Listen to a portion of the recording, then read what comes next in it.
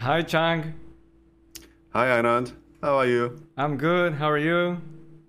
I'm doing very well, thank you. So it's great to have you here today. It's my pleasure to be here, so thanks for having me here.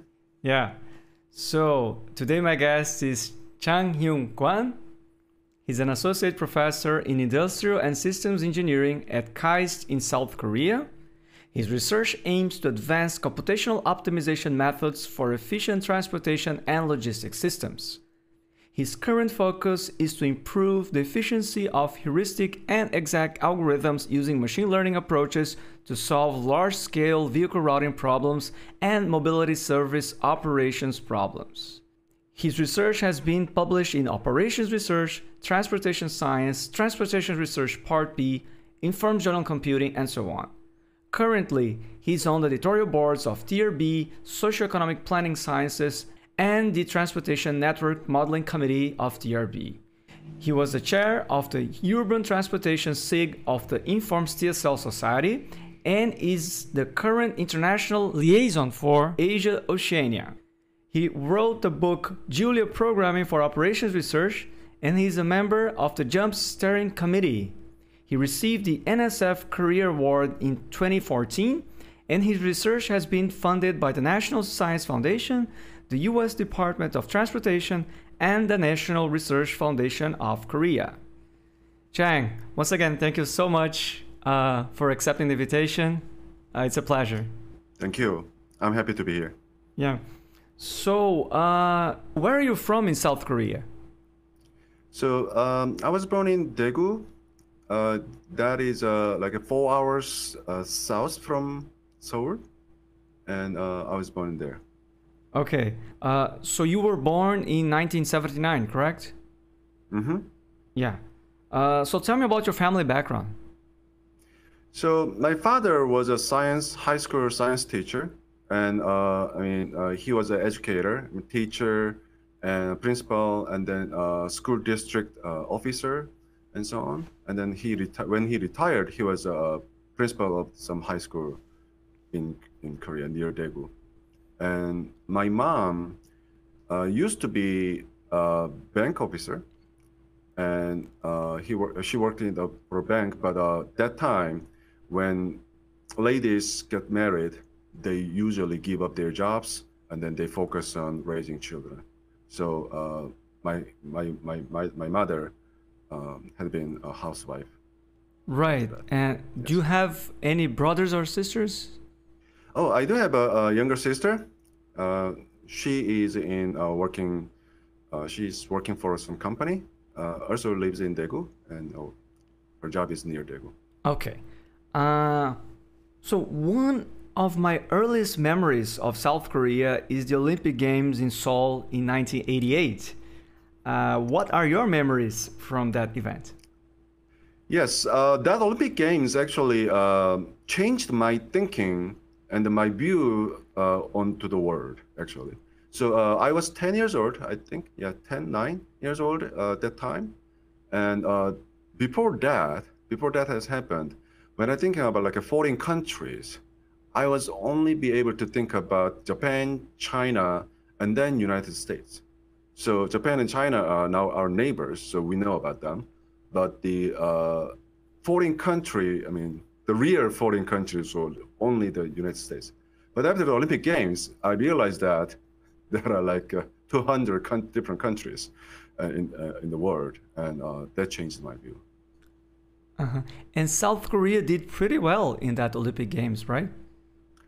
They did. Of course, as a host country, they had some freedom to choose their sports. The competitions they like to do.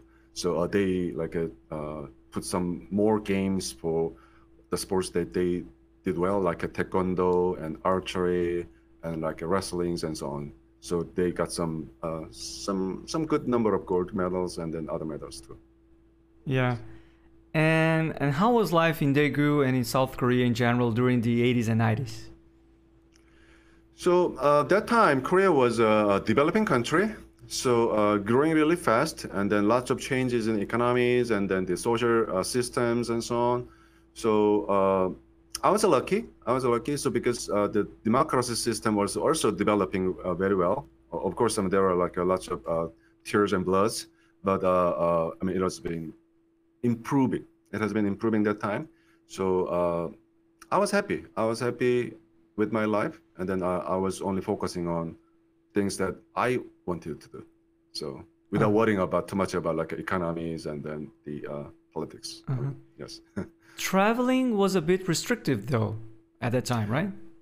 That's right. That's right. So the traveling, I mean, inside of the Korea, like a domestic travel was not a problem, but to travel outside the country, they needed some permission from the government for some reason. I don't know, but I think also that is because of the Olympic Games. Olympic Games changed the that procedure a little bit and relaxed it. Now, I mean, we have total freedom to travel, but that time, I mean, as I said, democracy was developing, so some restrictions on people's life.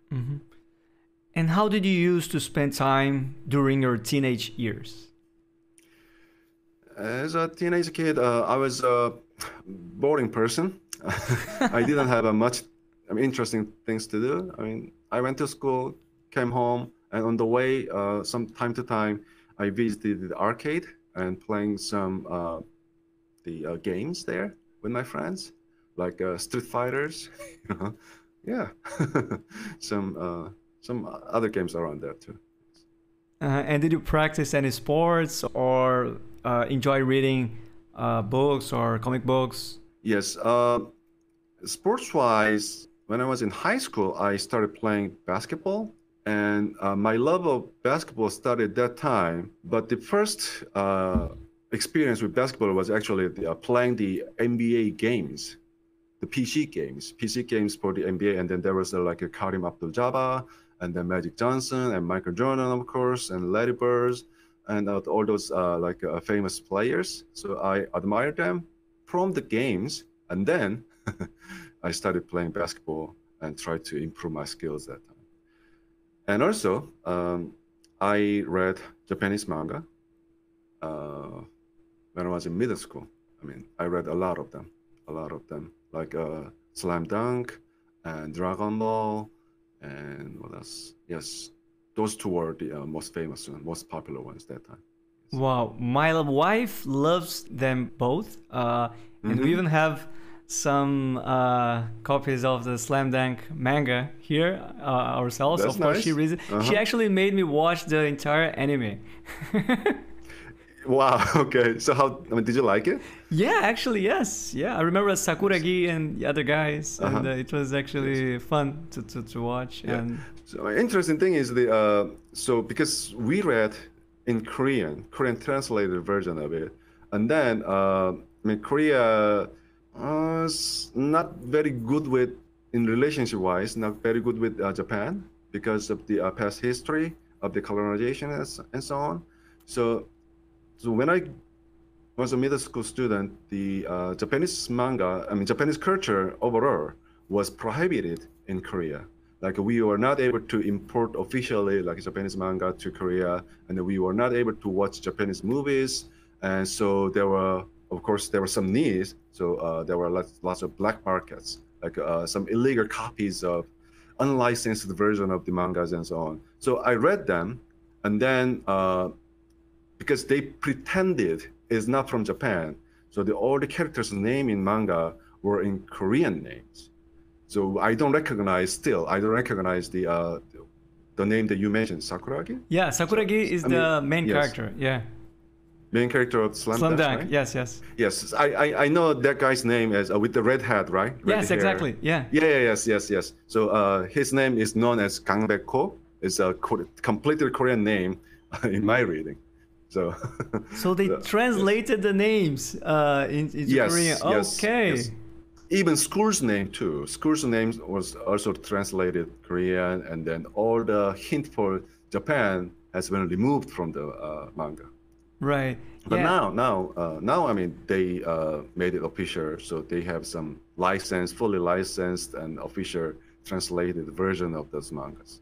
Yeah, I'm not that much into mangas and animes, but my very favorite is Saint Seiya, that was very popular in Brazil in the 90s. So even my mom I love loves them too. it. You see, Yes. so she bought the mangas herself. You can imagine. Wow. I mean, she was already in her 50s to her 60s. You know, because it took time for them to complete the entire saga in the anime, right? The manga was there, but they kept on postponing until, and then the good thing is that she was also very interested, so we could watch together, and of course my wife also liked it, but I think she likes it more. I mean, other mangas or other animes, like Dragon Ball, for example, she finds it more. Yeah, but anyway, and how was the music scene in Korea in the 80s and 90s, and what's your take on the K-pop phenomenon? Oh wow. So like many other teenagers, I started listening to music in my, when I was 13, 14. And that time, the K-pop industry was beginning, I believe.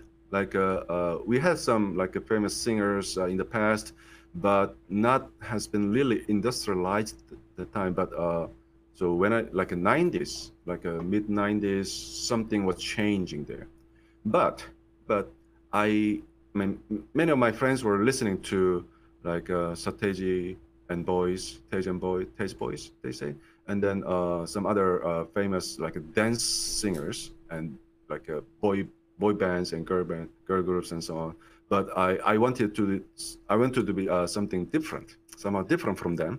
So I went to the record shops and then asked the owner for recommendation. He recommended me the Beatles. The Beatles from the UK, and I started listening to them, and I liked them. So I actually was listening mostly to the Beatles during my teenager life. Wow, my introduction to music was also through the Beatles because of my brother, and I'm a huge fan. And what do you think of the new song? The new song, yes, I didn't really have much time to devote in, but I mean, I like it. I mean, basically the idea is reviving the old recordings of John Lennon and then making a modern.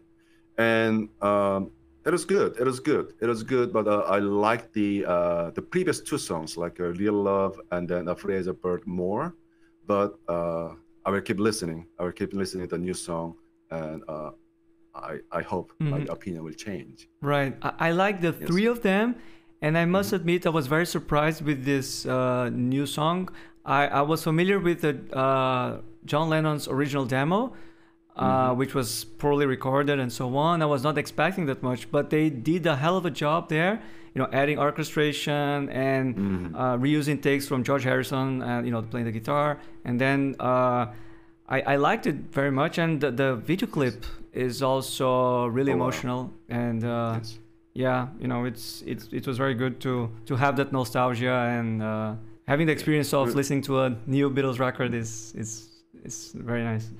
Always, yes, always it's nice. But I mean, to be honest, I lost a little bit of interest in the Beatles because these days I'm listening to the K-pops, really? songs mostly. Yes, I do. I mean, I have a teenager daughter, and then she's a big fan of the K-pop. And then that gives me more motivation to listen to the K-pop so that I can communicate with her. And my conversation with my daughter is about K-pops. And then here's a new song on the K-pops, and what do you think? And then is there any songs that you recommend me, and so on and so on. Okay, yeah, K-pop bands are really popular in Brazil. Yeah, even some of my own students like it. So. That's nice. Yeah, that's nice.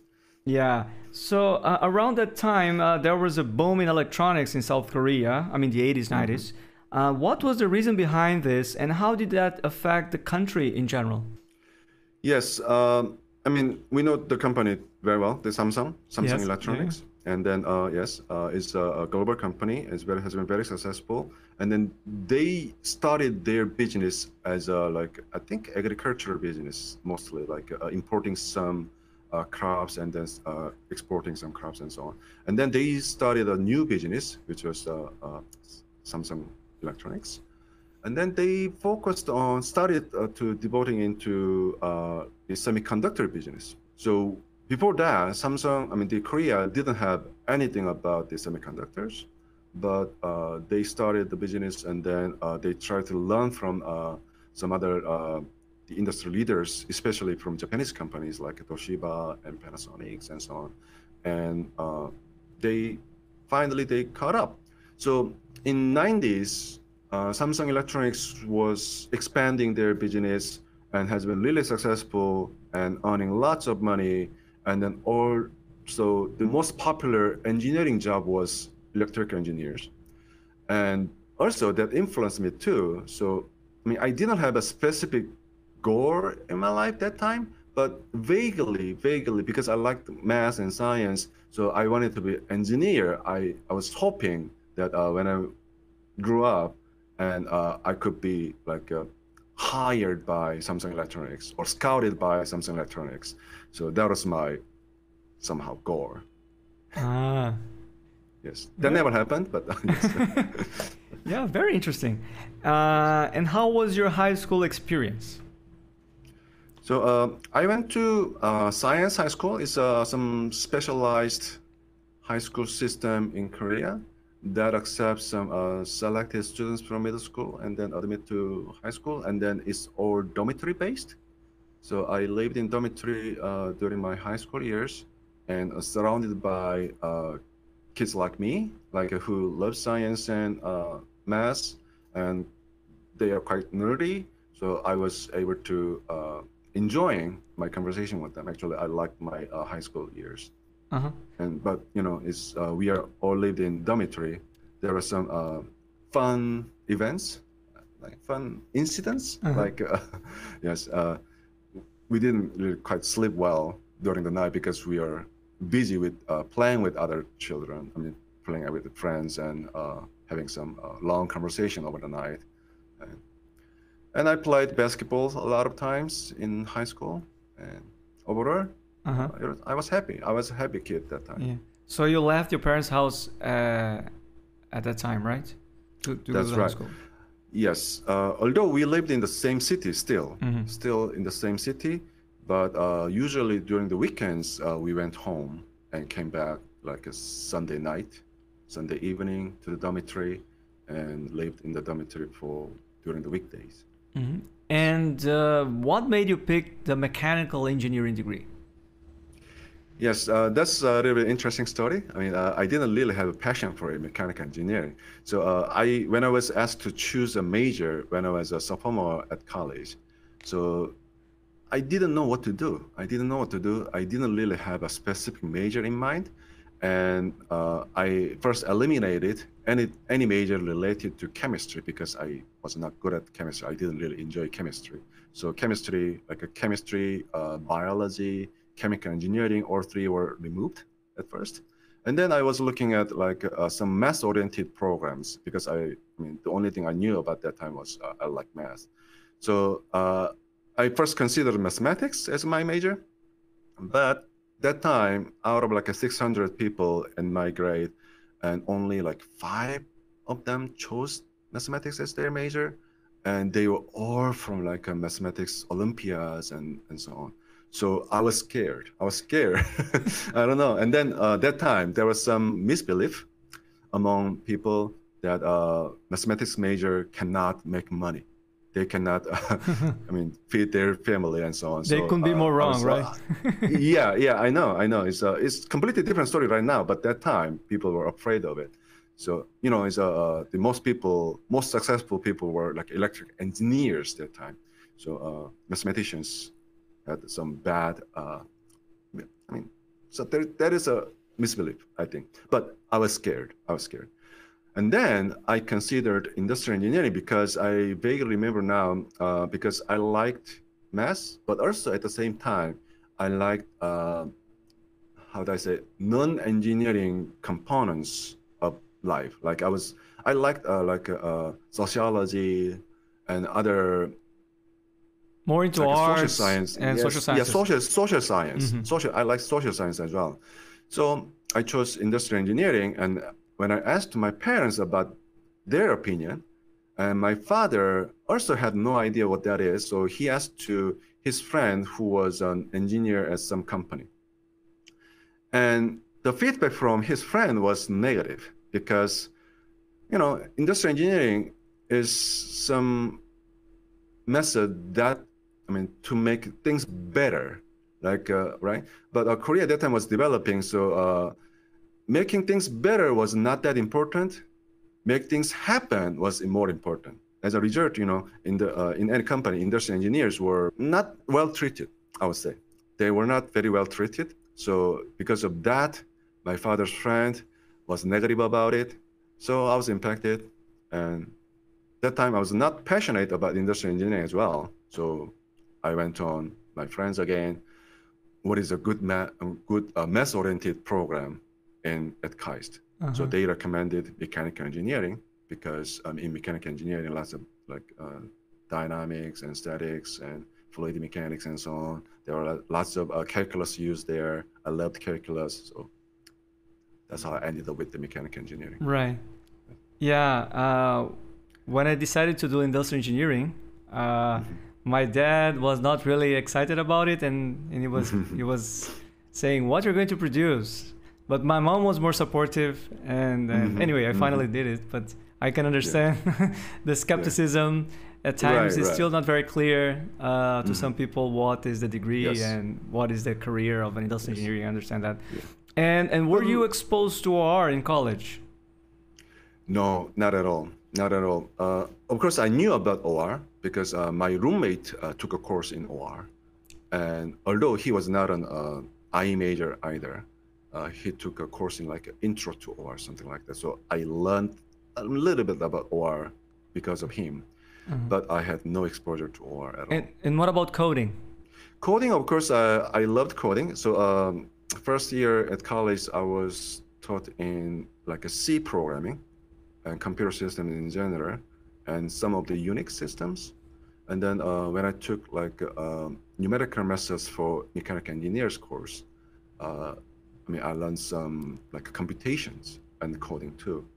And from those courses, I learned some coding, and I taught myself some coding too. So I did some small project with one of the actually two laboratories at KAIST Mechanical Engineering with web programming. So web programming was a rising area at that time, like the late 90s. And I was interested in them. And then I used Perl language to build some small search system for those two laboratories. You started to earn some money by also building some websites, right? Correct. So that's how I made money. So, it's more like a undergraduate internship at the research labs, but the professors gave me some specific job about building website. So I earned some money using those jobs. And what did you do after graduating? So initially, I was admitted to a master's program at mechanical engineer. And after one semester, I quit. I quit the graduate program, and that time was like the dot-com bubble, like 2000s and 2001 and so on. And I wanted to join them. I didn't have a courage or any idea or resource to start my own business, but I wanted to join them. And then I finally joined them, and then it was for like a building websites. So my company at that time was like building lots of websites for different countries. Companies, I'm sorry. And then one of the websites I built was from Samsung Electronics, and it was like anycore.com. I didn't build the entire thing, but anycore.com, some part of it. So yes, that was my first contact with Samsung. Oh. Yeah, so you finally ended up having some connection with them. So right. And why did you decide to do a PhD in the US? But you first had to quit that job, right? Right, yes. During the job, I was excited in the first year. Everything was new to me because I went to only the schools, and that was my first job, and I lived in the real world, and I loved the feeling of it. And then I was watching my own like craft is actually in action. So it was a great feeling.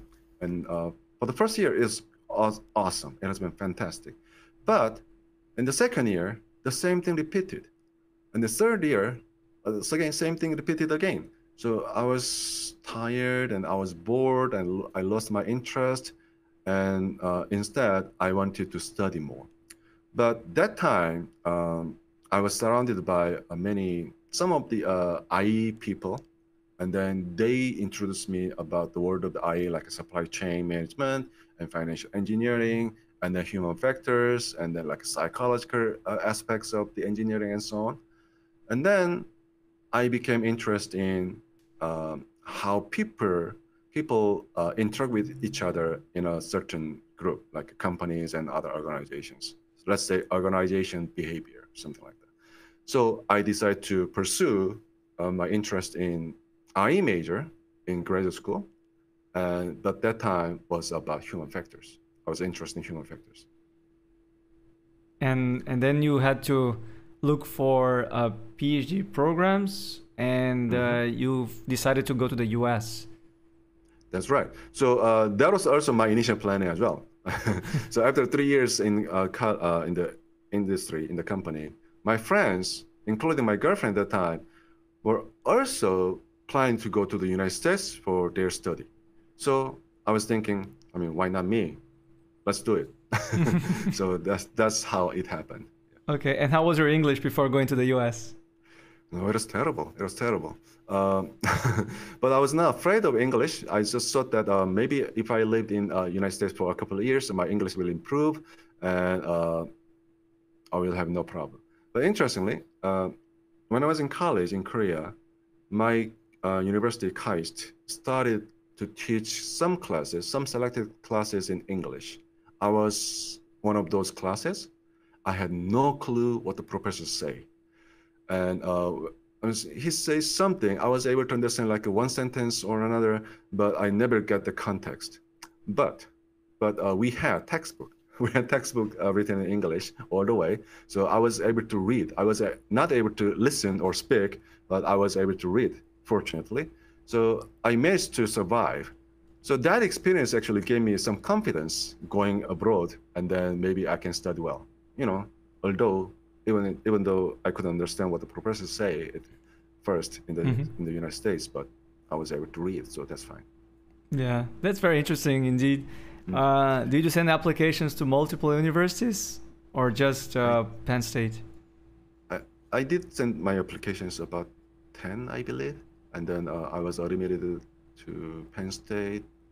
I think only the Penn State, yes. And how did you end up there?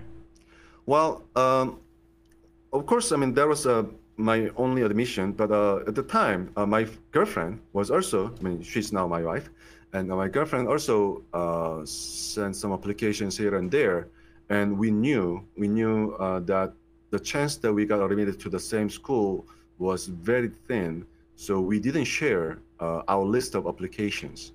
And but later, we found out that we applied to the only Penn State in common, and then we got admitted to the Penn State only. Both Okay. of them. So we, yes, both went to the same school. Yes. That's nice. She's from a different area, I assume? Yes, very different. Very okay. different thing. She's an artist. She's, I mean, her major was a fine art, like drawing and paintings. So very different from mine. Yeah. Did you get any scholarship? Yes, I was lucky. I was lucky. I mean, at that time, Korean government had some program to send some students to, I mean, especially like science and engineering students to abroad for their education. I was, I mean, selected by that program. And what was your first impression of the U.S. and did you have any trouble settling down? Well, so I went to Penn State. Penn State is in the middle of the state of Pennsylvania, which is very rural area. So except like cornfields and then some cows farms and nothing else. So only the university there. So that was my first impression. Oh, by the way, that was my first flight abroad and my first international travel. And that was the US was the first country that I visited except Korea. So I struggled a little bit because of my lack of English skills, But luckily, I had one of my friends, a year older than me, went to the same high school, went to the same college. He was at Penn State a year ahead of me. So he helped me a lot. So with that, I have no problem. Uh-huh.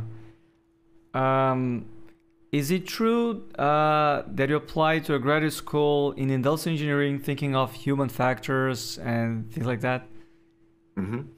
Yes, yes. So I thought about human factors at first. So I started taking some classes in the first semester.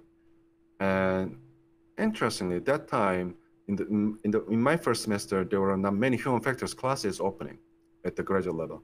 So I took like a course in LP, linear program, and that captured my interest. So I remembered my passion about mathematics, mathematical science in general. So I love what linear programming does, especially about the duality. Duality was a really interesting topic for me. Mhm.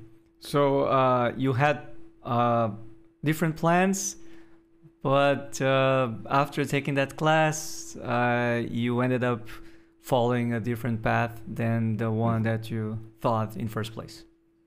That's right. That's right. So my plan changed. My plan completely changed.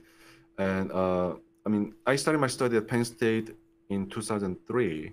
And that year, my advisor, my former advisor, Professor Terry Fritz, he also moved from other universities to Penn State that year. So he was looking for some student, and I was looking for an advisor in OR. So I approached him and then asked him to be my advisor, and then he agreed. So Okay. I went on. Yeah. OR. So one thing led to the other, and you Mhm. ended up collaborating, right? Yes, that's right. And what was the focus of your PhD research? So during my PhD research, I was focusing on the congestion and traffic equilibriums, and then how to resolve them using toll pricing, especially in dynamic setting, not as a static setting, dynamic setting. I had some differentiation as a governing system modeling language, and then I had some optimal control theory going on over there, and but in general, and overall, I was interested in how to reduce the congestion level using toll pricing. And with that, also I was interested in other type of pricing, like a service pricing in dynamic competition aspect of the service providers, and how to compute their equilibrium strategy for pricing of their services. Uh-huh. So I know you work on VRPs now and other Mm-hmm. problems related to logistics, but you did not do combinatorial optimization during your No, PhD. not at all. Not at all. I was mostly on the continuous optimization field of it. And I even didn't take a course in integer program that time. I had no interest in there. When I looked at the VRP that time in 2000, 2005, and people say that it's a problem like MP hard, and then people are struggling to solve like up to 100 nodes problem. And to me, that time, I thought it is super difficult problem. We have no chance in succeeding there. So I had no interest in there. Uh-huh. Did you have to teach at some point during your PhD? Well, I mean, my job mostly was research. So I was a research assistant for the entire area. But I was told that I might need some teaching experience to be a faculty member. So I asked my advisor to give me some teaching experience. So that time he was teaching nonlinear optimization at the graduate level. And then he asked me to teach like a lecture. And I remember it was about line search method, like a Gordon section method and Fibonacci search method and those kind of method. I think I managed it to the end, not too bad, but I was so nervous. I was focusing on the teaching, and then I put too much force on my back to stand up straight because I was nervous I might even fall, right? So I was focusing on too much about standing up. And after the lecture ended, my back hurted like hell. So that's my first teaching experience. Yeah. And how did you react to the reviews of your first journal paper? It was from the EJOR, and I was terrified by the reviews, and it was not rejected. We received a major revision. I mean, if I think about it now, it's good. I mean, it's good enough, right? I mean, it was not rejected at the initial review, but that time it was my first experience with that. So I thought the comments from the reviewers are too harsh, and then we had no chance to get it accepted. But my advisors say that we can handle that. So after like a few weeks of the revision, and we managed to accept it. So, but my first reviewers' comments were scary. Yeah. I was stressed. I think that can be an issue to a lot of people because if they're too harsh, one may even lose interest in the academic career because that process of being judged, very strongly, periodically, it might be very uncomfortable. So I think we as reviewers and other colleagues, they should pay attention when they write reports so they don't discourage the younger generation when they're starting to submit papers.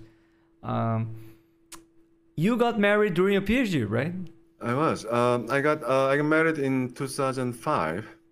We started our study in 2003, and we got married in 2005 in the middle of the PhD. And we were young. And then yes. And then after that, my wife. I mean, in my wife's field, the terminal degree is the master's degree.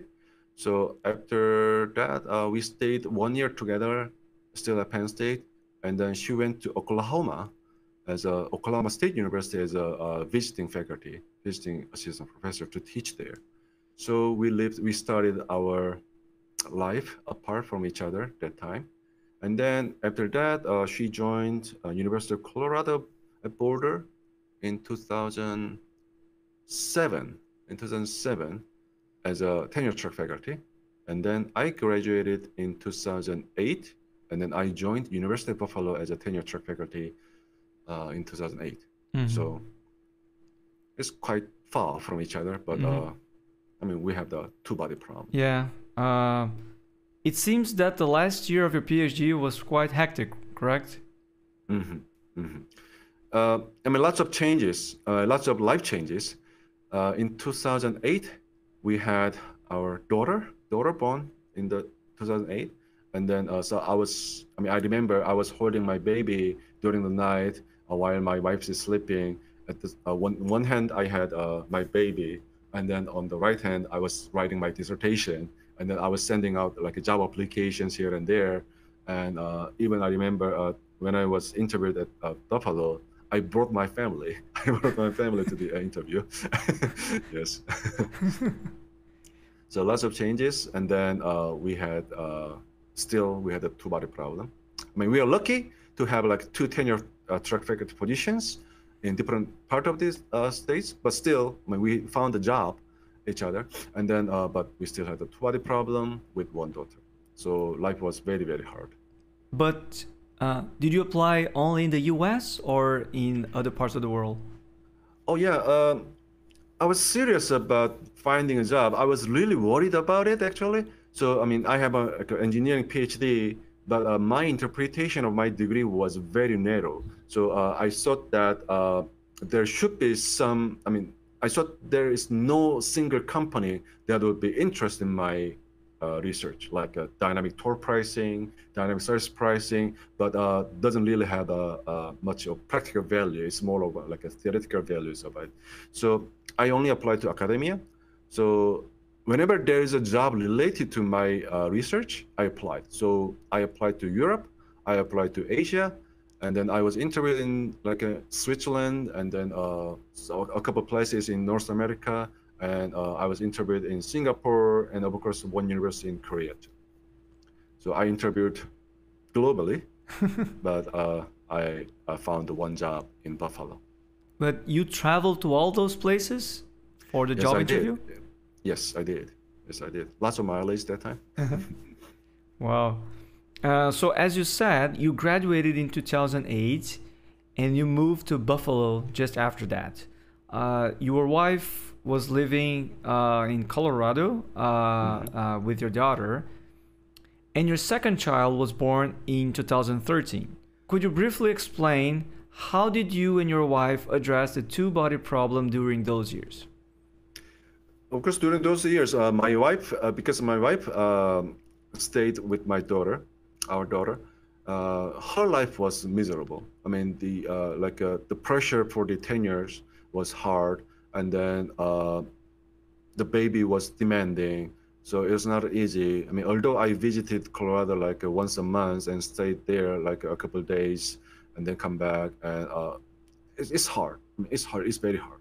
So even for two people to raise a kid is hard, but her life was hard.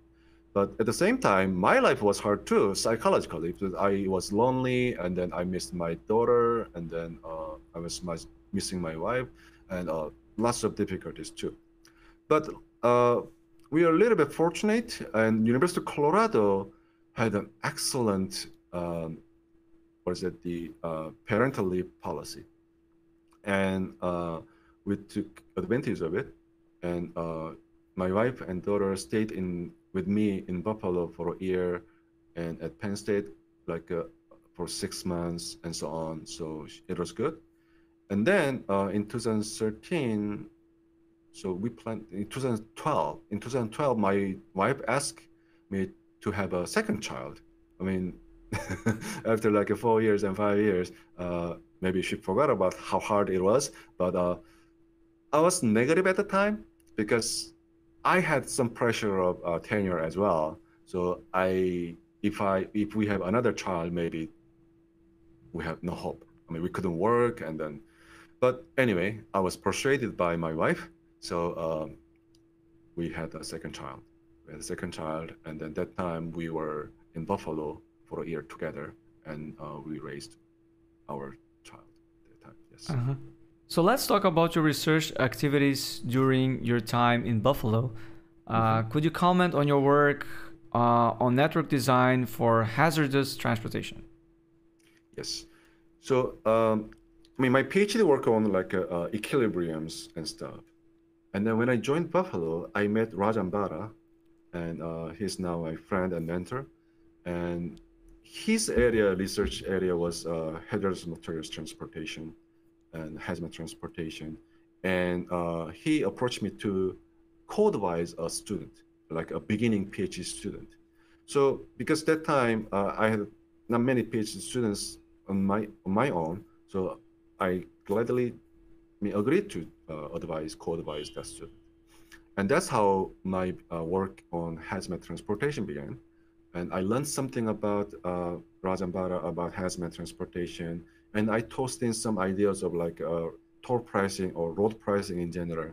So we started working on like road pricing for hazmat transportation regulation and network design. And our research grew and grew. And we received a couple of NSF funding for that area from NSF and then from the Department of Transportation.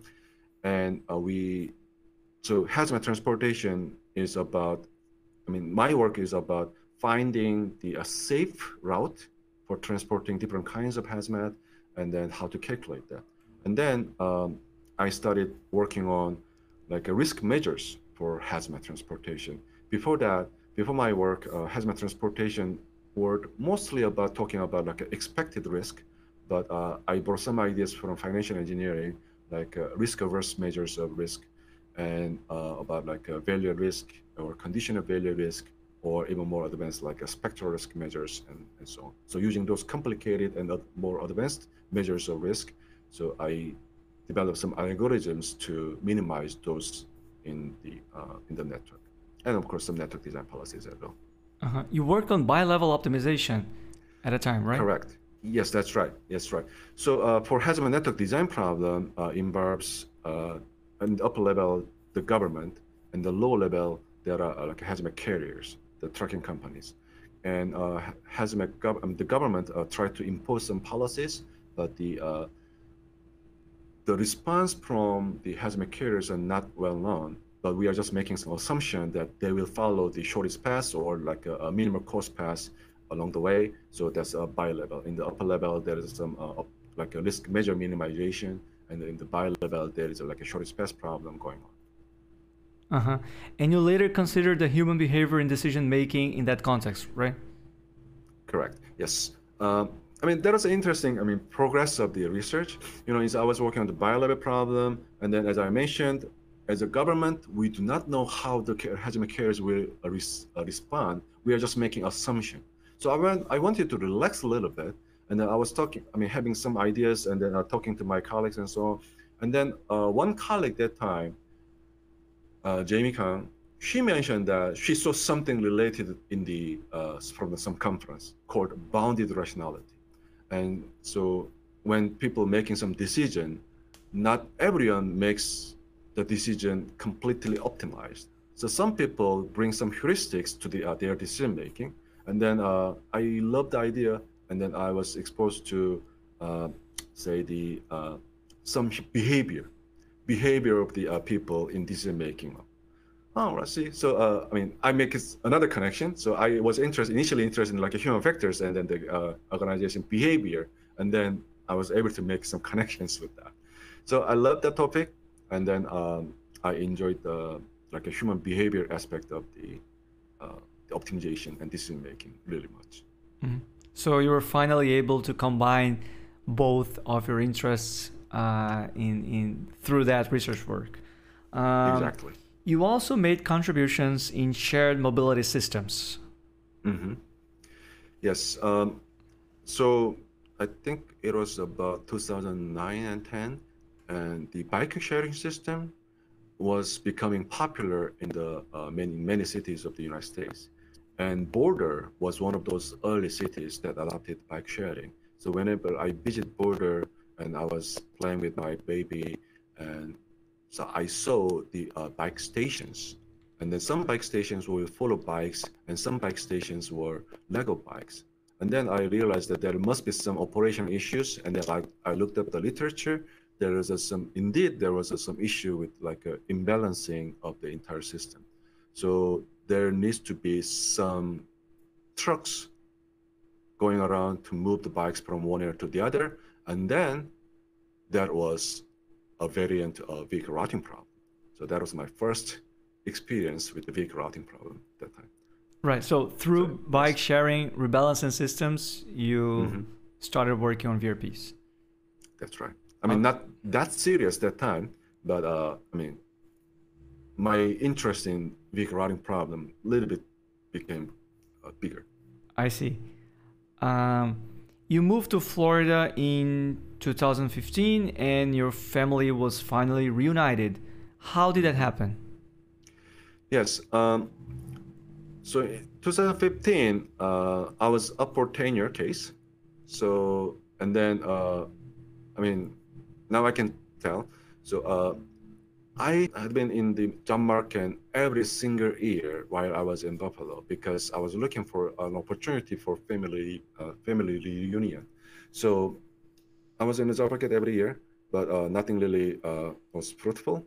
But in that year, 2015, maybe I was mature enough, and then my wife, as a professor, was mature enough. So University of South Florida, luckily, offered 2 jobs for us. So we are happy, and finally, now we started our family indeed.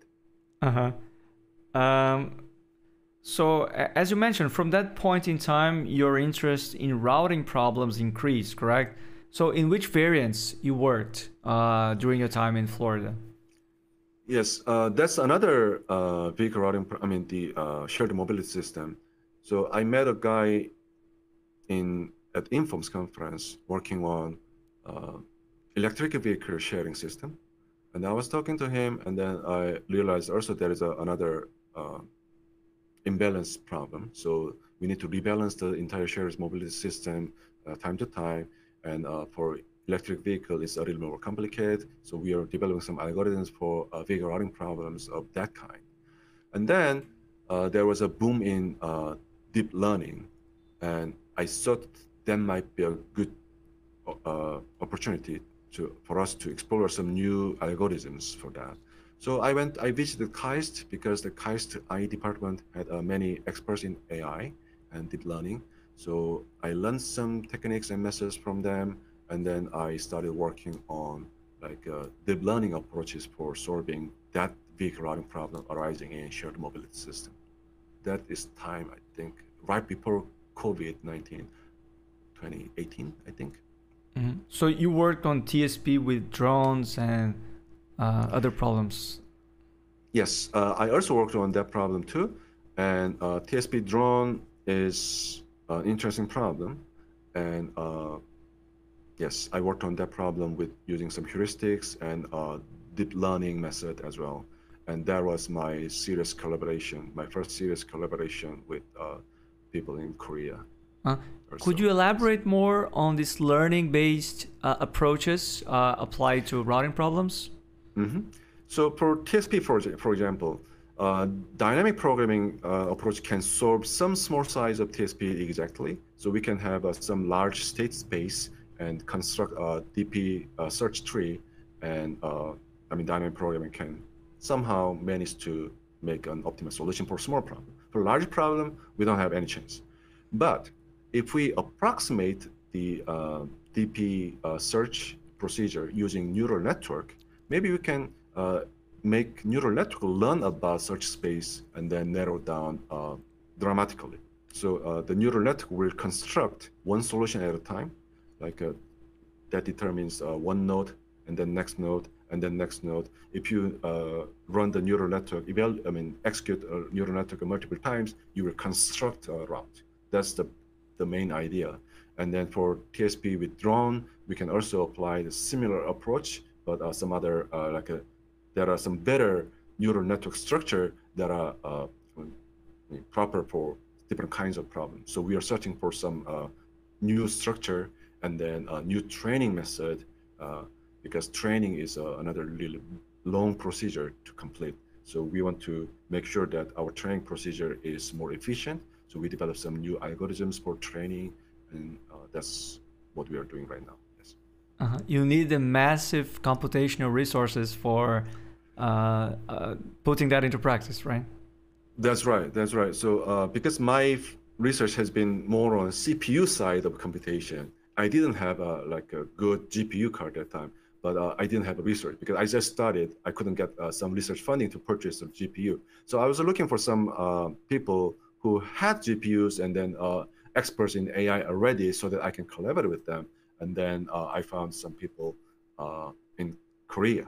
And actually, I met them in Facebook. So I was talking about like a deep learning approach into the Facebook, and then there were some other people who were also interested in a similar field, and then that's how we ended up like started some collaboration. Wow.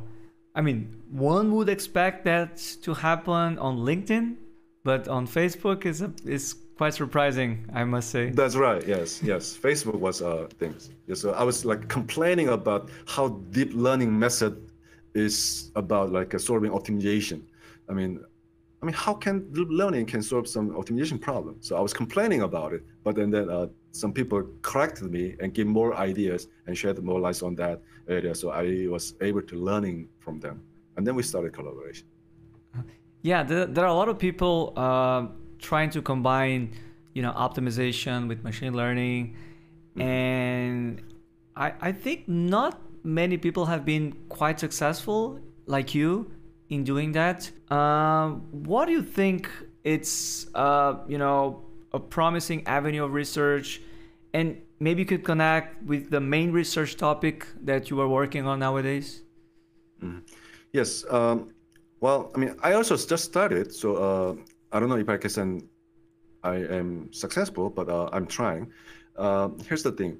So deep learning approach, especially like a deep reinforcement learning approach, has been quite successful, or they were successful in drawing attention from people, because initially many people thought, including myself, it will be impossible to learn the solutions of TSP, but it was possible.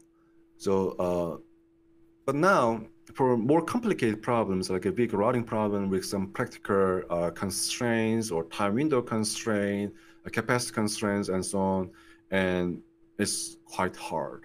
So deep learning alone, I don't think it can alone solve all the problems. So we still need optimization method, and we are happy with that. So as an optimization expert, so we need optimization algorithms to solve those very complicated problems. But deep learning can be used to expedite some part of it. For my case, I was focusing on cutting plane generation, like a cut separation problem. So when we solve the vehicle routing problem, exactly we had some like a branch and cut, branch and price and cut, and cutting planes are playing some crucial roles in the success of those methods. And we still are very early stage in for finding cuts, proper cuts, I believe. And then because cut separation problem, as you know, as an NP-hard problem itself, is very, very challenging. So we don't have many algorithms for that, but neural network, I think, like a deep learning approach can give some more ideas. I mean, the ideas that we have never explored. So to test the idea, so I started to separate the most fundamental cuts in the vehicle routing problem, like for rounded capacity inequalities. And so we developed some neural network-based algorithm, not solely on neural network, but some other like procedures as well around it. And we created some algorithm, and then we found that the existing heuristic algorithm are not good at solving the separation problem for large scale. Because, you know, in early 2000, those cut separation algorithm, CBRP-SEP, has been developed. And that time, the main challenge was about like 100 nodes and 200 nodes at that scale. But we are talking about these days like more than 500 nodes and thousands of nodes and so on. So that algorithm is not suitable for solving this scale of the problem. So our algorithm based on neural network may not be the best algorithm, but we just able to find out the old algorithm does not solve this new scale problems. So that's an important lesson. So maybe then after that, we can work on some other new optimization algorithms as well. Yeah, I can totally relate to that work because I started using CVRP-SEP myself back in 2008. And I understand that at the time, people were still trying to solve the instances with 150 customers and then 200 customers. And then when those instances were solved, our group in Brazil proposed the new set of benchmark instances in a work led by Eduardo Shoa, and which is known as the X instances, and contains test problems up to 1,000 customers. So it's very encouraging and interesting to learn that you guys have been making progress in separating capacity cuts for those larger instances. And it seems that the paper associated with that work was just accepted in INFORMS Journal Computing, correct? Yes, correct. So we are very excited about it. And as you mentioned, the X instances are guiding us in that research. So I am thankful for you too. Yeah, I'm really happy to know that the new set of instances are helping the research community to make substantial progress in that sense. Chang, we have to talk about your involvement with Julia. You know, the programming language, just to be clear. Not woman. So when did your interest in Julia start? Yes, Julia, I mean, I love Julia. During my PhD work, I used MATLAB for coding because that time, I mean, like a numerical efficiency was not the main concern. And as I mentioned, I was interested in like optimal control problem that involves like a differential equation, and then MATLAB had a good differential equation solver, so I was using MATLAB. And after graduating, and I found that I, as a faculty member, need to purchase a MATLAB license, which is quite expensive. So, I mean, I had to purchase, but I was looking for some alternative, like open source alternative. I was considering Python first, but you know, the MATLAB has like one based index, and Python has zero base index. I was so familiar with the one base index that time, so I didn't care about Python. No Python at all. Just and the because Python is of also, that? yes, just because of that. That was the main reason. I mean, I know but and then like 2012, 13, I heard about Julia. Julia at that time was very similar to MATLAB and was based on one index. So the index starts at 1. I mean, to me, like the arrays representing vectors, so the first element must be 1, index 1. But that time Julia was just starting, so didn't really have much for like optimization. It only had like some simple numerical libraries for solving linear equations and so on, and no support for optimization. I mean, I need to use Simplex and Groby, and Julia had no connections to them. So I gave up. So I was using MATLAB with Paint and for a while. And I think 2014, after a couple of years later, folks from Ph.D. students that time from MIT developed some package called JUMP. It's a modeling language, optimization modeling language that connects the mathematical models with the solvers like Simplex and Groby. So I was so excited about it. And then I started actually using them, and I loved them. I really loved them. And I always wanted to use some open source solvers as well, like a CBC and CLP and IPOPT. And because of my lack of knowledge that time about C programming language, I was not even able to compile them. This compilation itself was difficult, challenging. And I started using Julia, and the developers behind Julia made that possible, and that was super easy. You just install Julia package, and Julia package installs those related open source solvers automatically. I was so happy about it. So I switched everything to Julia at that time. Yes. And yes. After some time, you wrote this book, right?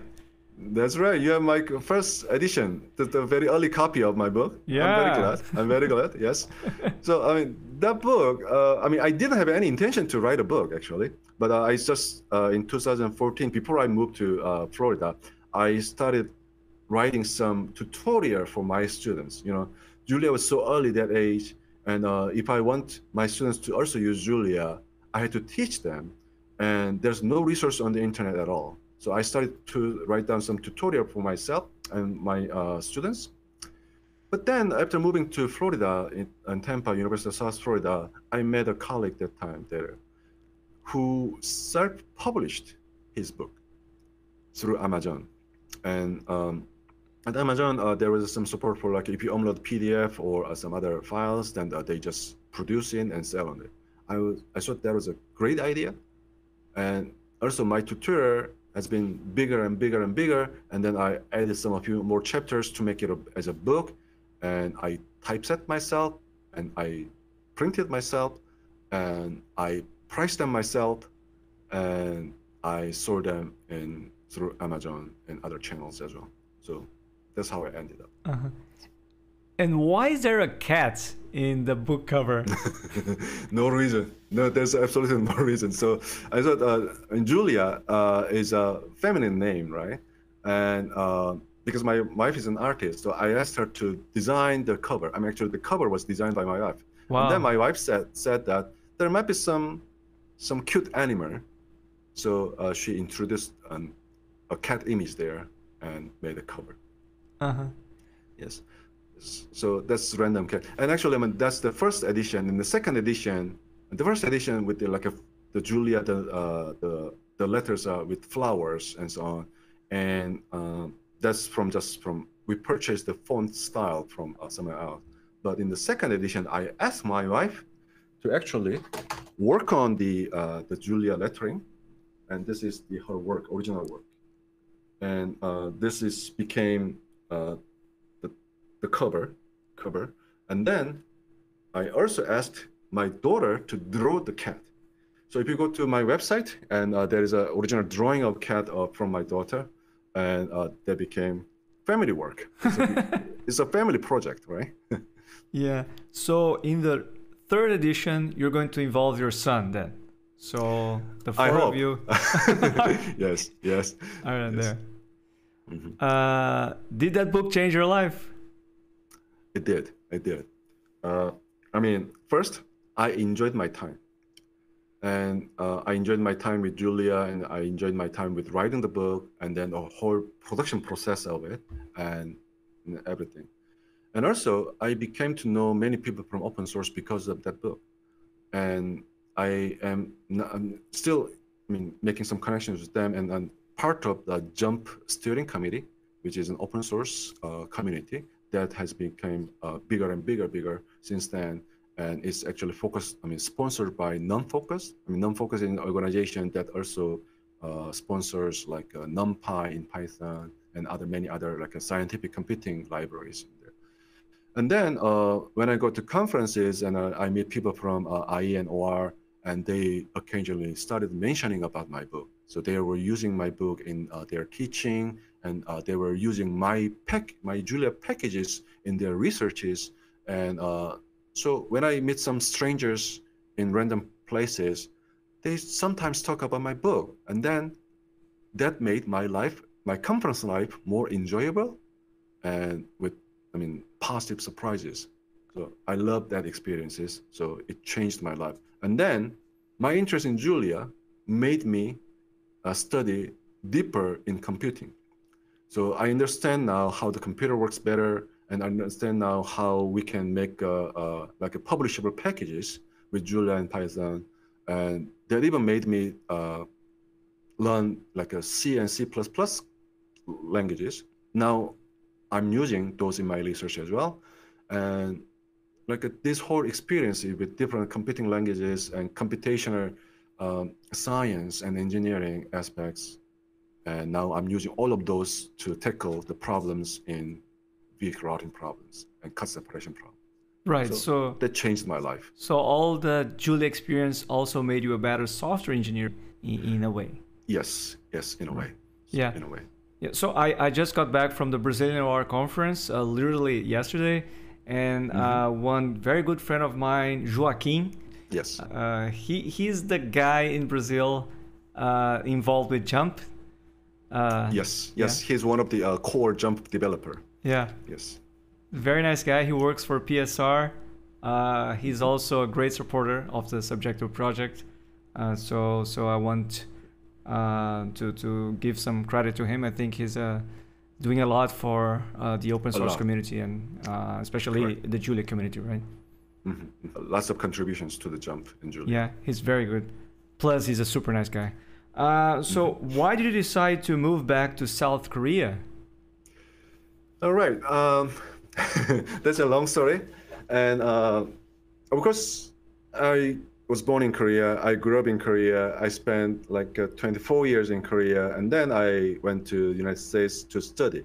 That was 2003, like 20 years ago. So I just moved to Korea in this semester, like 3 months ago now. And, you know, I was happy with my life in the States, in the United States. And nothing's wrong with that. But after spending 10 years, I started thinking about possibility of going back to Korea. I don't know why, but I was started to think about something was missing. I mean, I love my research. I loved my working environment there. I loved the full of collaborators in the States and so on. But still, I saw something was missing. And I considered going back to Korea a couple of times, but my wife had also a job in the United States in the same city, and we just solved the two-body problem, you know. And then I didn't want to create another like craziness in my life. A new instance of the two-body problem, if you will. Right. That's right. So and also our children they are growing as like American. I mean, they're basically Korean and American at the same time, and more towards a little bit about like American. I mean, they were educated in American education system, and they have like friends and their life in America all the time. So I didn't want to make another interruption with that.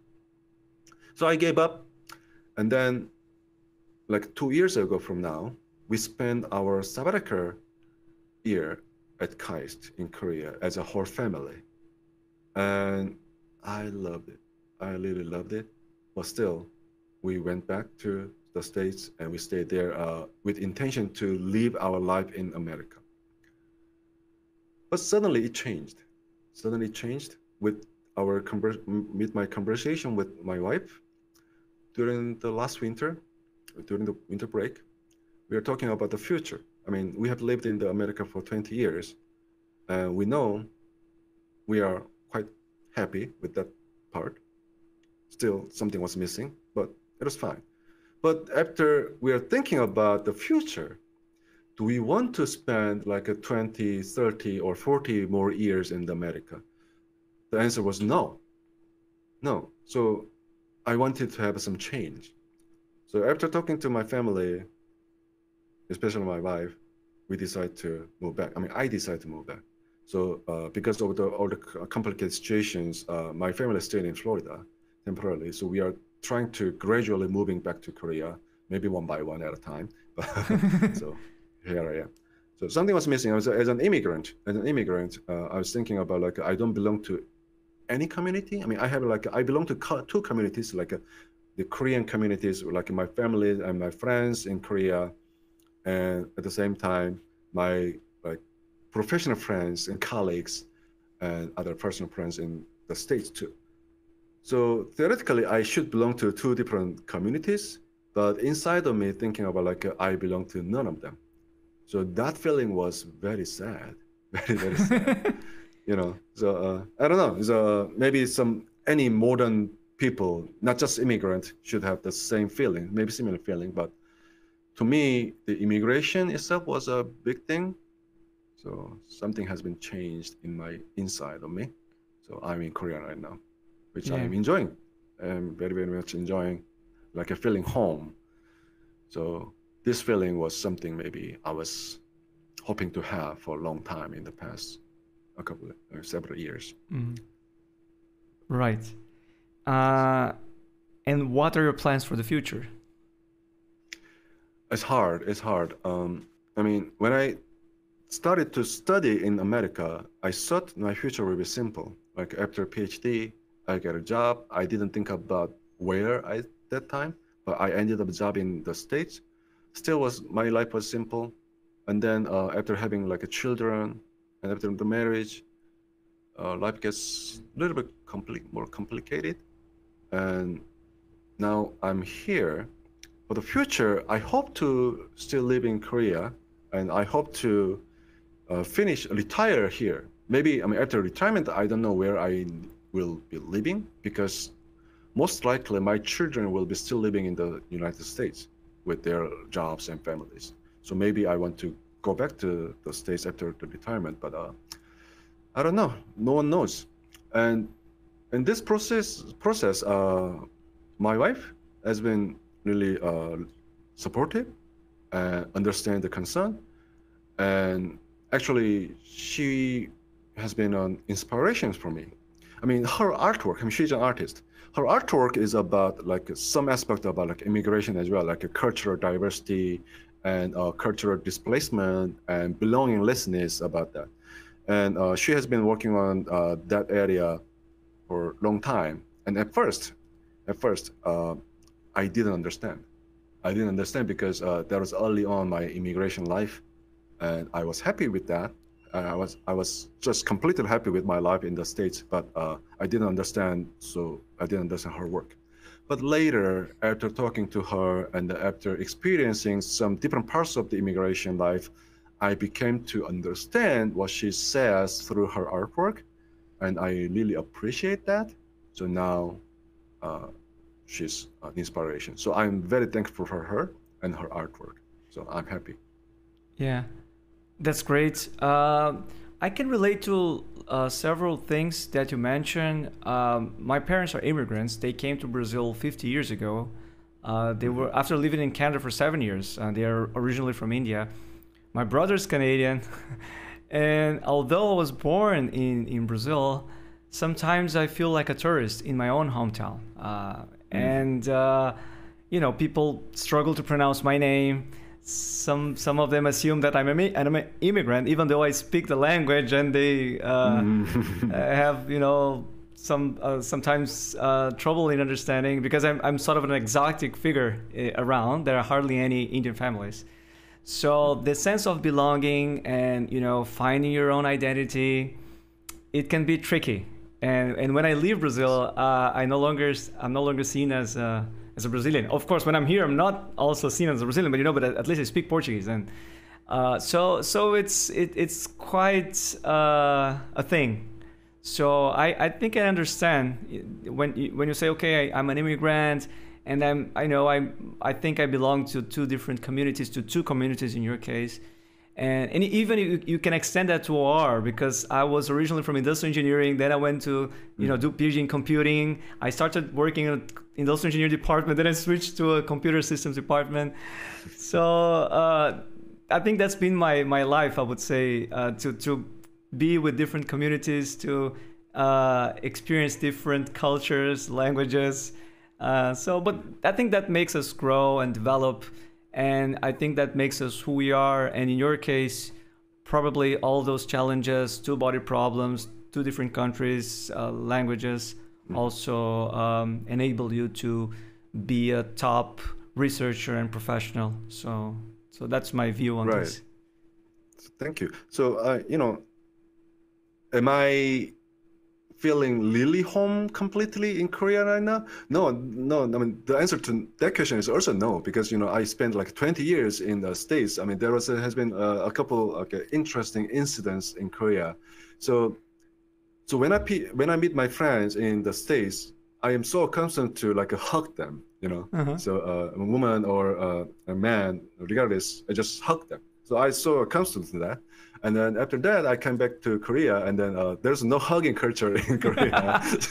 so whenever I try to greet them by hugging, so there's some awkward moment, and then started spreading my arms and approaching them, and their reaction is a little bit awkward. So then it's too late to stop, So I still hug them, but the response was really strange. So so there's still I'm experiencing a cultural difference here.